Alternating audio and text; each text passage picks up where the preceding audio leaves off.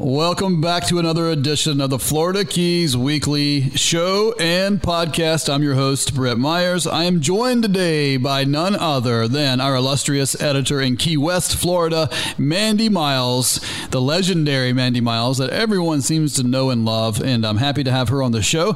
She's on here for a reason. I'm going to tell you about that as we have a special guest. I always say that, but this one's going to be a great guest. He's here in the studio with us today, and you likely know his name.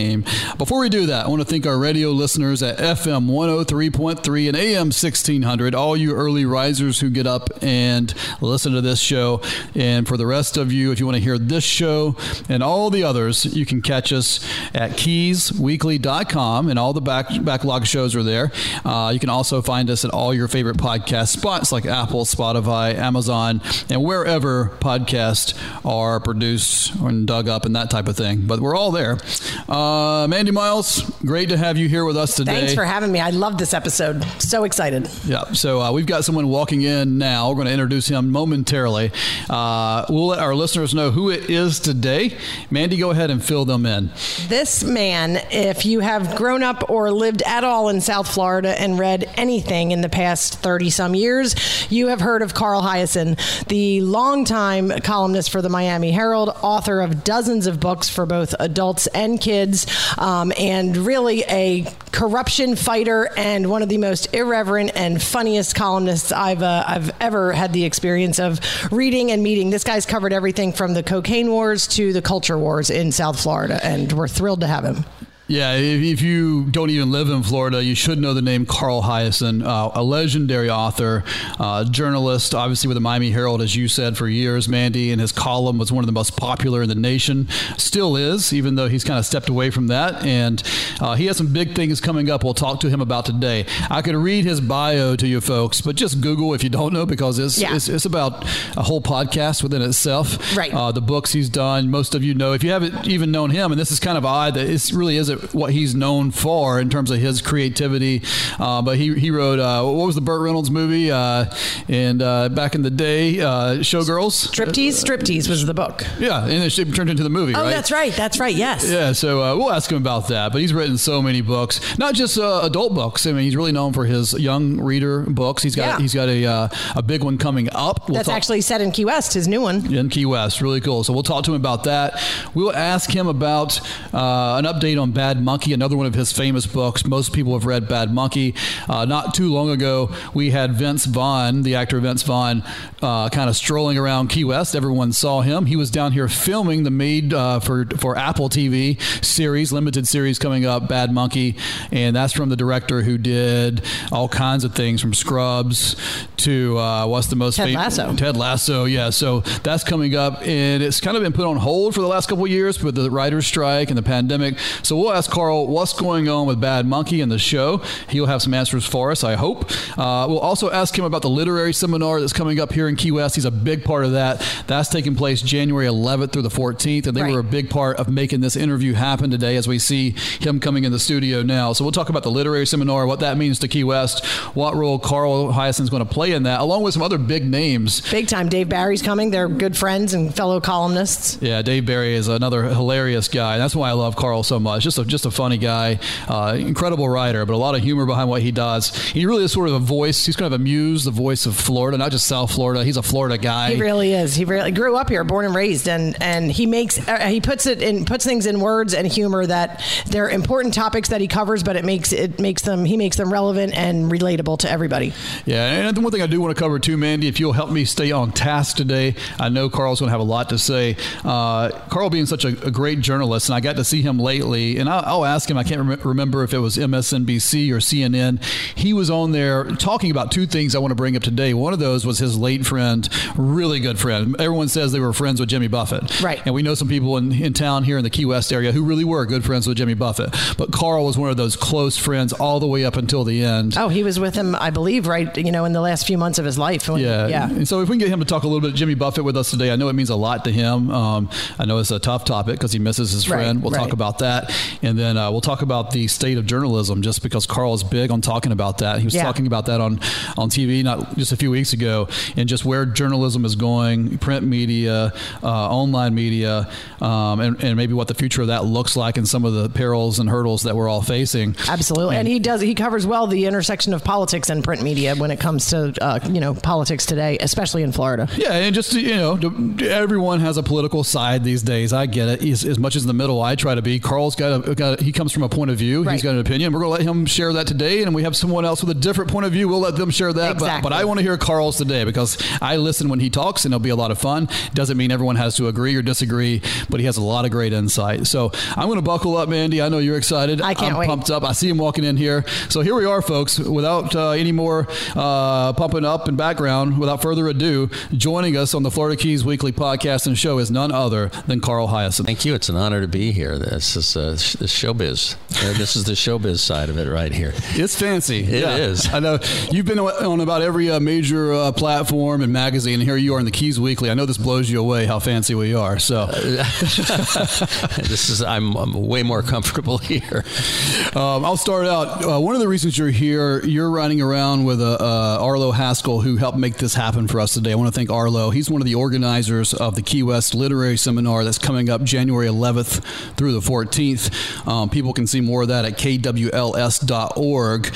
But I want to thank Arlo, and I know that's a big part of what you do. Tell us a little bit about the Literary Seminar, Carl, and what you'll be doing as a part of that. Well, I think I'm tentatively doing a panel with, if you can call it that, with just me and Dave Barry, my old friend Dave Barry.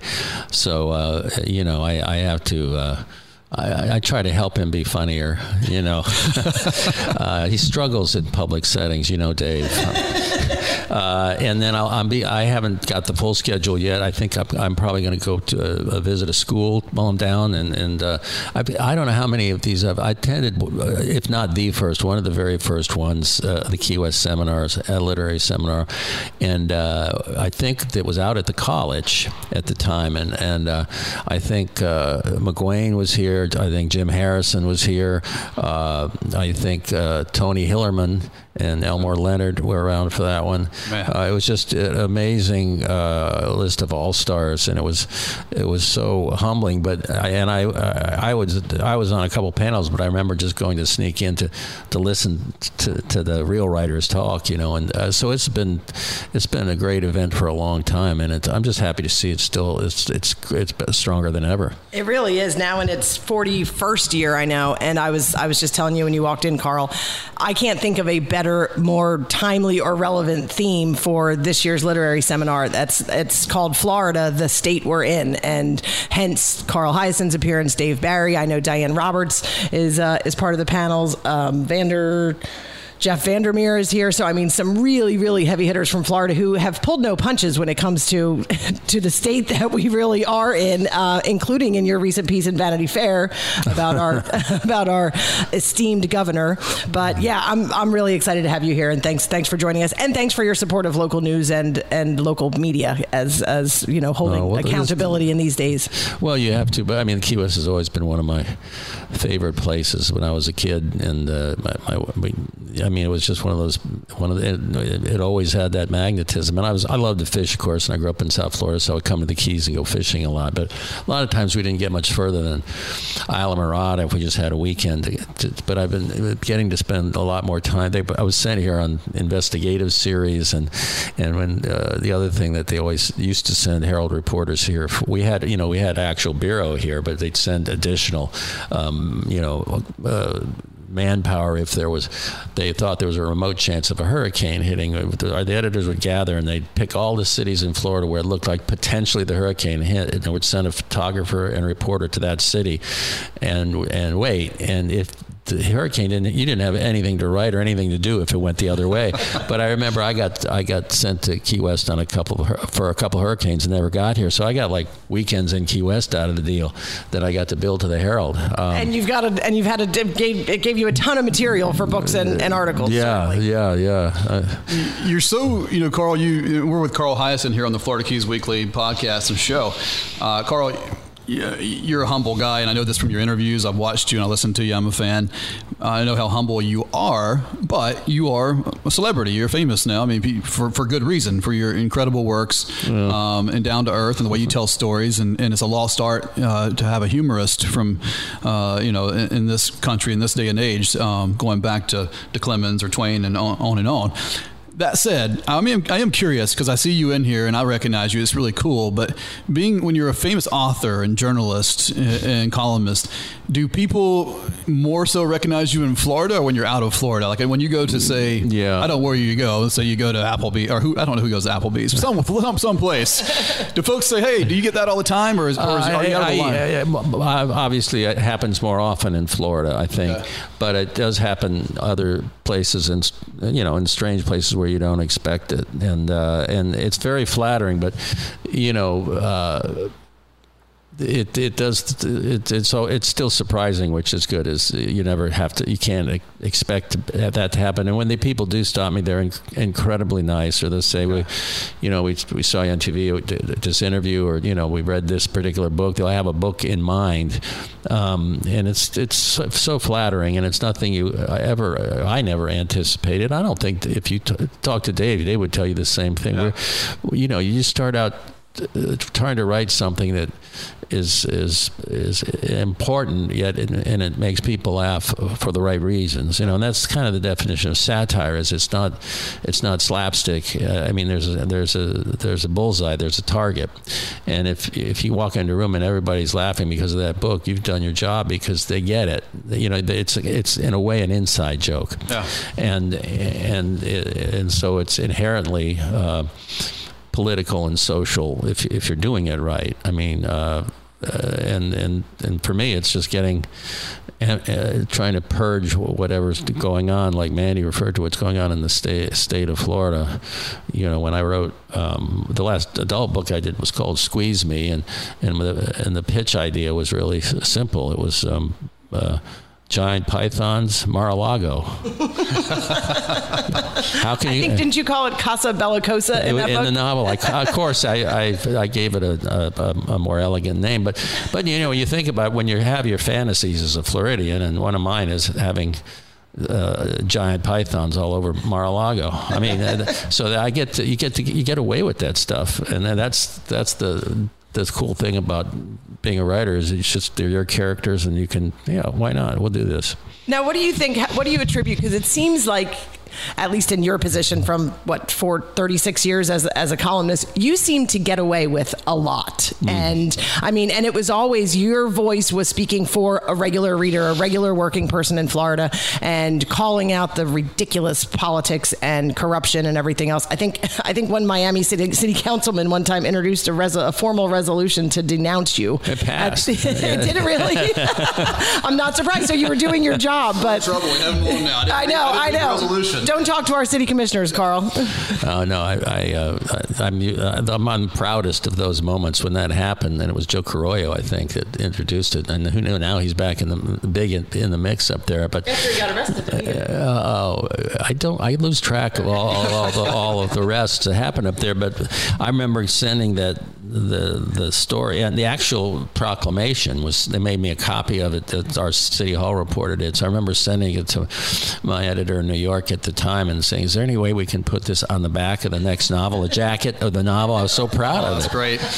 I want to touch on some of that and get to it. I do want to get this in because this is important. You've got a fairly new young reader novel out now, Wrecker, and a lot of it takes place here in Key West, which is really cool. If you're going to make your pitch, I'm sure everyone knows about it. Most people down here have ordered it, but can you give us a little background on Wrecker and what that book's about? Well, I've always wanted to set a kid's book in. Part of it is vicarious because that's what I was wondering. How much of that was your wishful thinking of growing up in the Keys? I didn't get to live in the Keys when I was growing up. We were visiting, but I'd always thought, what a cool place to grow up. And I think that Key West still probably is a pretty cool place to grow up. And so I wanted the book set here, and also gave me a good excuse to come down here even more than I usually do. But the Wrecker, the main character, that's his nickname. He comes, and it's a 6th or 7th generation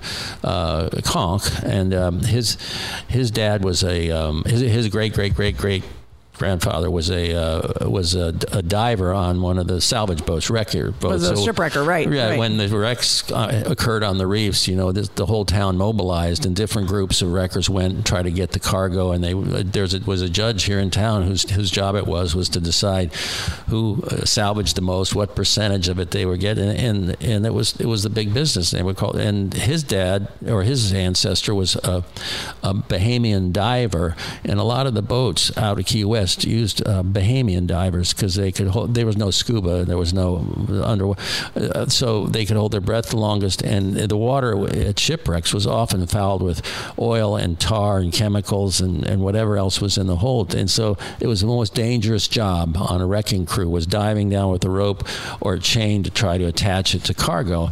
And you had to make a lot of dives. And so Wrecker, he nicknamed himself because he was so proud of that ancestor, and he's just a kid growing up here, and it takes place in 2021. So when there was a lot going on in Key West, you packed a lot into that book. Yes, there was. You had.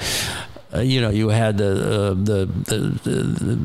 pandemic going on, and you had the fight for sort of the sane approach to a cruise ship industry going on, and little flotillas and little protests in the harbor, when those giant cruise liners came in, and I wanted to work all of that in there. And so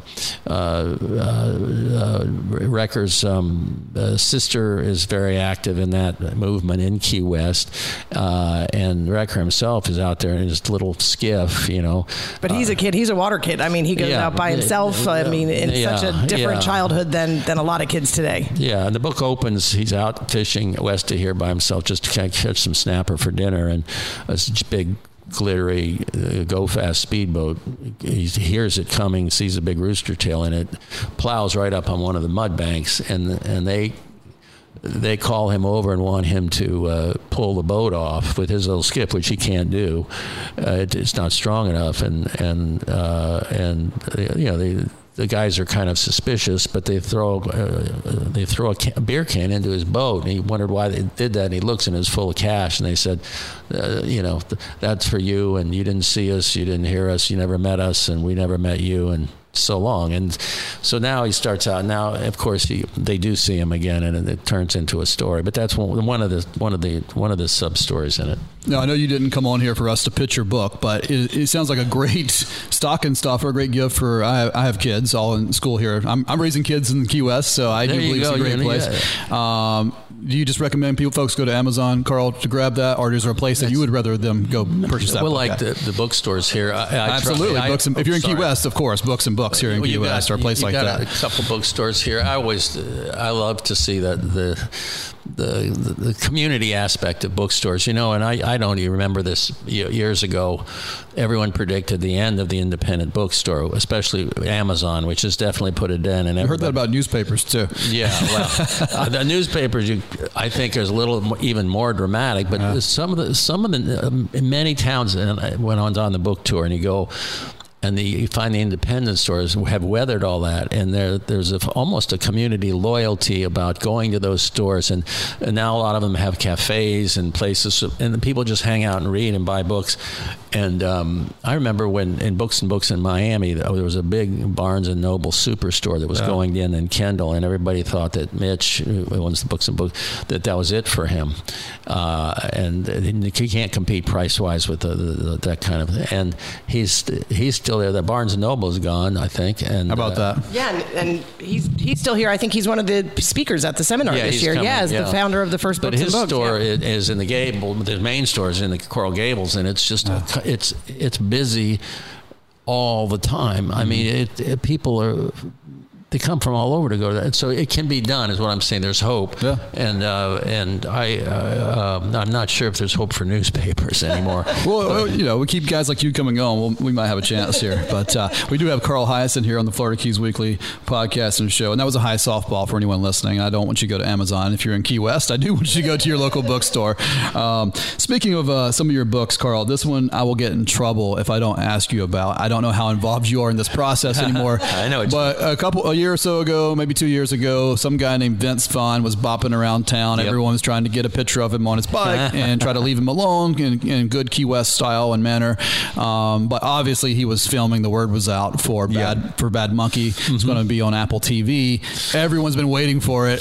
Can you from your mouth, can you give us an update? Well, first of all, you'll probably know before I will, just because the author's on the food chain. The author is pretty far down the food chain. because you keep giving your input, probably. So. No, I on these projects I usually do try to stand clear. It's a whole different animal. This was, it's 10 episodes. Good. And it was. We had the writer's strike and then the actor's strike, and even though they were done with the primary shooting of it, nobody wanted to cross any picket lines for the production side, so it basically shut all of Hollywood down. Everything was shut down, and now it's back up and kicking. And the most recent word I got, and this is not from anybody at Apple, but just from somebody who I know, somebody knows someone else said this, that they're hoping it'll be early summer. I mean, the production is basically done, but. Do they call you and say, "Hey, we're thinking about Vince Vaughn," or is that just all? No, he did. Okay. The Bill Lawrence, who's producing it, also did Shrinking, and he did Ted Lasso. Yeah. And he's got a pretty darn good track record. And he did Scrubs, the hospital series. He worked with Michael J. Fox on a TV series. He knows, and he did. He ran a couple ideas by me, and he had that book. He had the option on the book for several years, and he just couldn't put the right package together, the right actor together, anything. And it's funny because then, Ted Lasso becomes this huge hit, and he calls me. He says, basically, I can pretty much do what I want now, and this is what I want, and this is what I want my next project to be. And then Vince, who's very funny, and I didn't know him at all, but I met him on the set a couple times, and he put him and Michelle Monaghan. He's got a really great crew, and and I will tell you a true story from the novel. Takes place, the main character Yancey lives on Big Pine, and they did everything they could to recreate it, except the house that they used for him is on the ocean side. But then they built, the whole story is that Yancey, he's in trouble as a detective. He's been demoted down to like a food inspector, basically. He's got his... which is scarier even than being a detective certain places. But anyway, so they in the book, there's a guy moves in, buys the lot next to his, and starts building this giant McMansion way above code, blocking out Yancey's view of the sun, and so he conducts a quiet vendetta against the guy. So they build a fake mansion on Big Pine. It's a facade from the outside, but it was pretty funny. And when I went on the set, there's this where Vince is sitting there doing a scene where he's sitting looking out at the water, and it's beautiful, up there, and he's sitting there, and behind him there's this stuffed critter, and I said, "What is that?" And he goes, "Oh, that's our key deer." I said, "Geez, God, it looks like it's." And he said, "No, don't worry, we'll put it in with computer. It's going to be a real key deer when you see it," because one of the things in the novel is one of the things that Yancey's character does is he loves Big Pine. He loves the key deer come through his yard at night, and he doesn't feed them or anything, but he just loves to watch them eat roots and the little families of key deer. And this guy has just wiped out acres of woods, so he's pissed. Yancey's pissed about that. So because I say in the book about how the key deer has been endangered, how it's isolated only to a few islands in the Keys, and it's small. It's like a little setter, and so that's the theme of it. And so I remember them asking, I hope we get some shots of some key deer, real key deer, for the TV, make it be authentic. We can do it computerized. So I was sitting and there was a break or something. I was standing out there, and I look across the road, and I see a couple, 2 or 3 key deer walking around. Yeah. And I see others.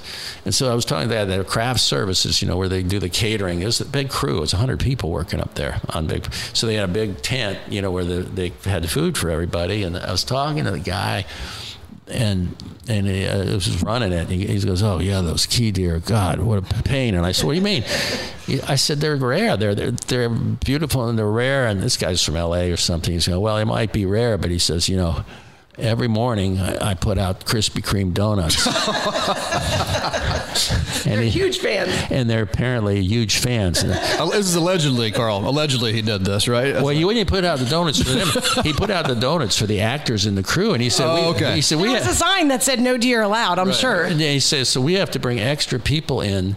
He said to keep the deer away from our food. He said the deer like line up like they're in a cast trying to get food. And he wasn't that big of a fan. He said, I got to deal with these things. I just thought it's ironic because the whole point was, especially when I was young and I was a kid, you hardly ever saw them. That you always wanted to see one. You never really saw that many.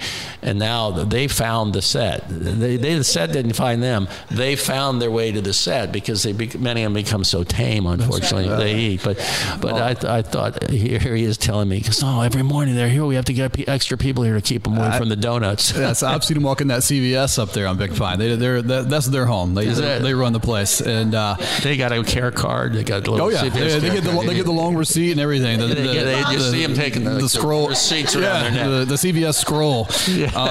I want to switch gears because we have maybe 10 minutes or so with Carl Hiaasen here, and this is switching gears quite a bit, but I definitely want to get this in. And Mandy brought this up earlier. I don't want to get too political, but I think this is such an important topic for our readers, our listeners, people who read our papers, to come from someone like you. She did mention that Vanity Fair piece from 2018. It was titled... Oh, that was just this past October, right? October, yeah. I'm looking at the one from 23. It said Trump won't hesitate, or it said DeSantis won't hesitate,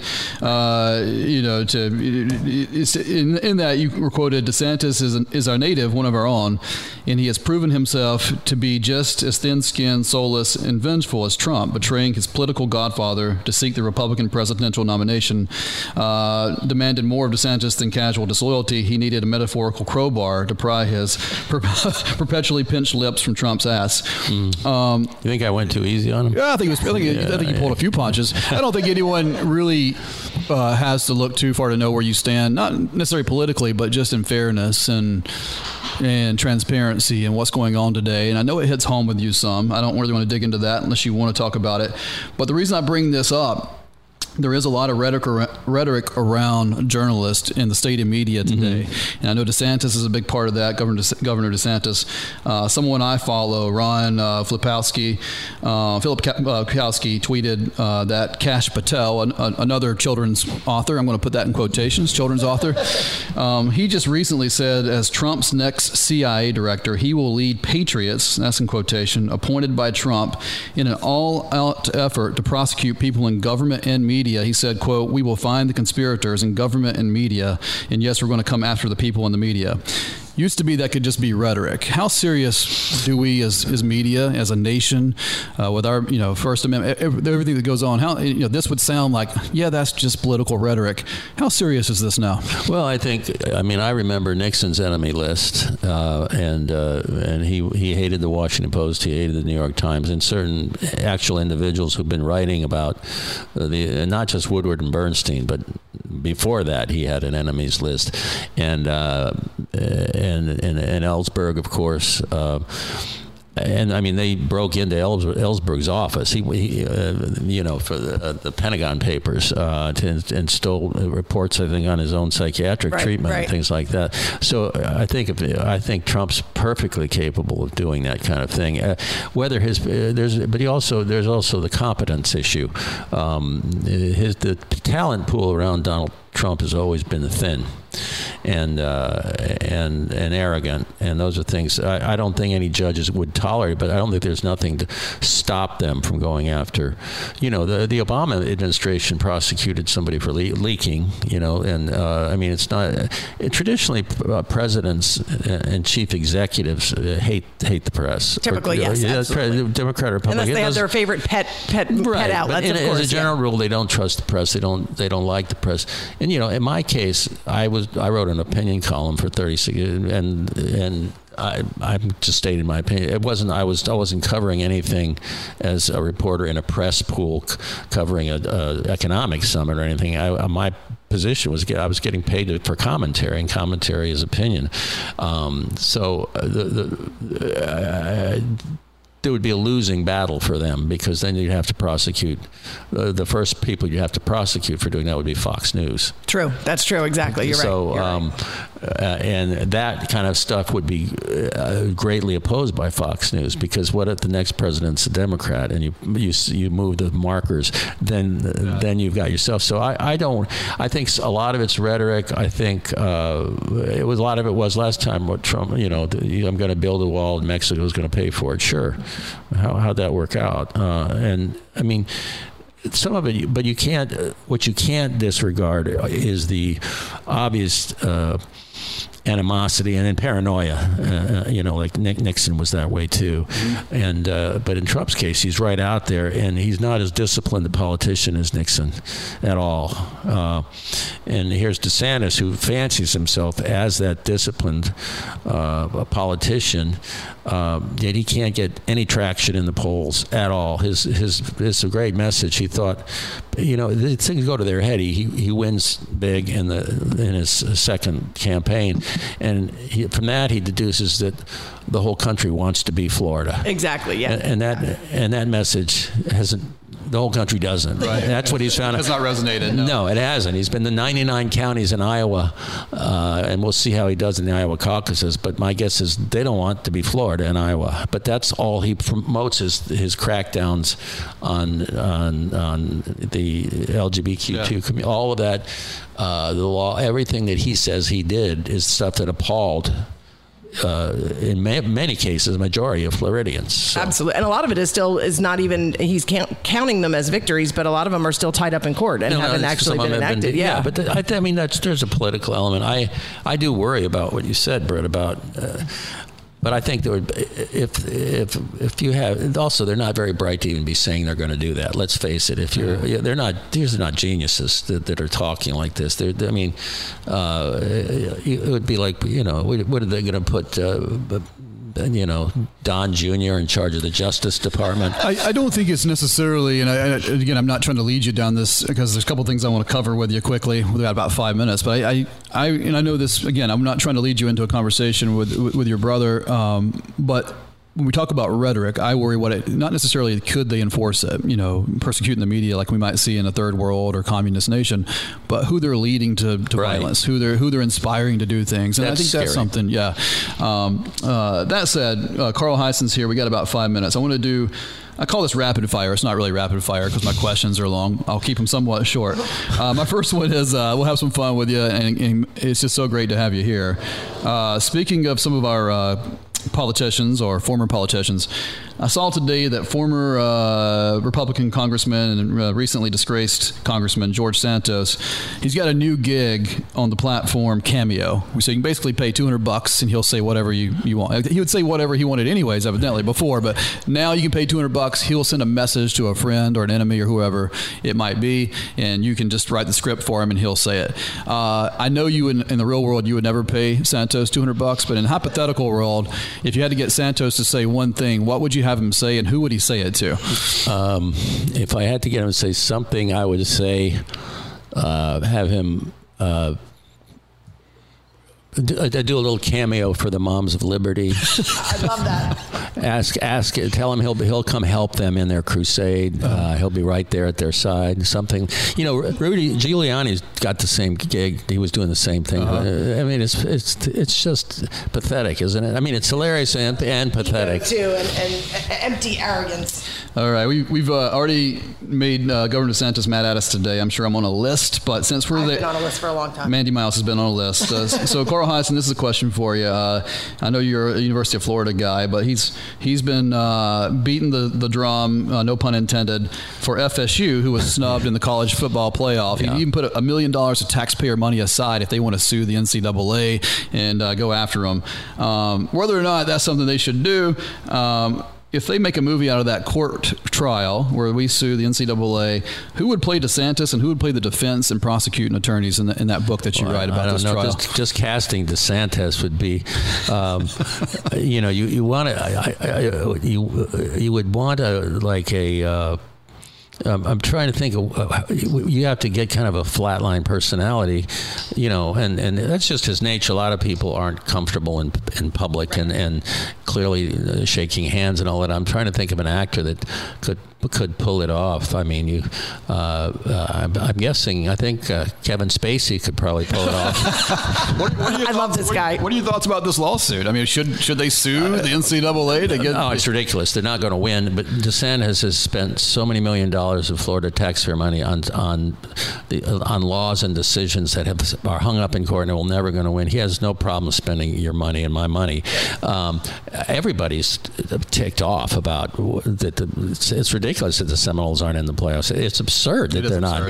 Yeah. But you take $1 million. You know how long a lawsuit takes this season will be over. Then the following. Then what are you going to do? You're going to reassemble that team from all the professional teams that they're on and replay the game. I mean, it's just stupid. And again, it's just for votes. It's not as bad as using public money to take a bunch of migrants to Martha's Vineyard.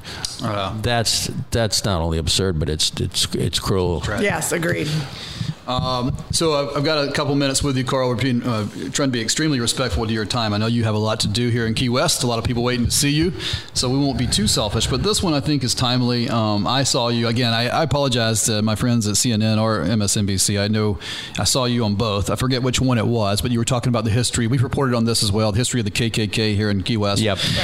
Which is mentioned in Wrecker. Yeah. In that, you really... you got a little sentimental. I know you got a little choked up. You talked about it. Jimmy Buffett had just passed away. They were asking about your friend, and you told some stories. Can I put you on the spot? Obviously, he's beloved here. You will go down in lore with him as one of those Key West people. I know Jimmy is just the guy. Can you give us a story maybe that people haven't heard or maybe don't know about Jimmy that goes with you? Well, I don't. Him? I mean, I've been asked a lot. I mean, one of the things that I remember very well was that it was last October, so it would have been about I guess 10 months before he passed away. But we were in the Bahamas, and he was between treatments, but he didn't have a slow gear. It was in high gear all the time. And he wanted to. We're supposed to be taking it a little easy, but I remember him jumping on a paddleboard to go look for some with his fly rod to go look for some fish, and he has to cross this channel, and the tide's roaring out. And he pops up, and he just gets to be a smaller and smaller speck. And I was with a couple of friends of mine. One of them works for him, and one of his jobs is sort of, keep an eye on the boss.